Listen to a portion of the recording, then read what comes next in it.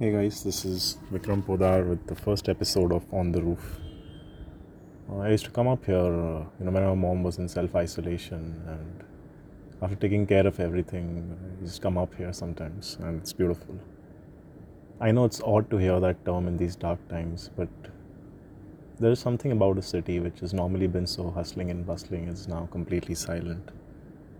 Marine Drive is supposed to be the lifeblood of the city. And I guess today we are chasing both life and blood.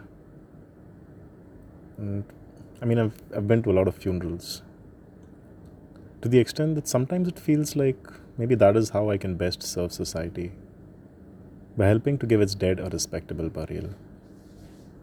But the thing is, I think it's respectable not for the person, but for us. We do all the rituals for ourselves. My close friend passed away recently from COVID, and my friends were upset at not being able to attend the funeral. I told them, look, remember, we were friends with the person, not the body. He lives on with us, from his stupid photos to his empty alcohol bottles to the lifetime of stories we managed together. And let's be honest, most of them were laughing ones because Swapnil was our angry young man. A good man, but quietly frustrated about the ways of the world.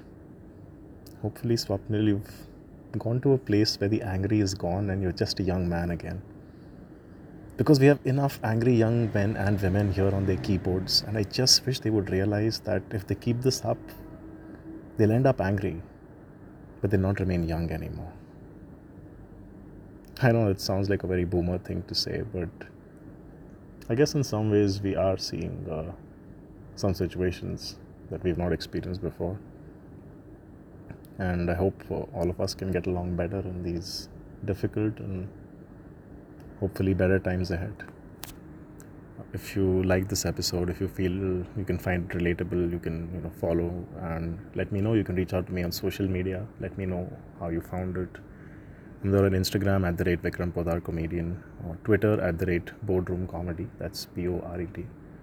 And yeah, you can also find me on LinkedIn and Facebook. And if you're feeling anxious or you feel you need to understand how to deal with a crisis situation better, you can always reach out to me. Take care and have a great evening ahead.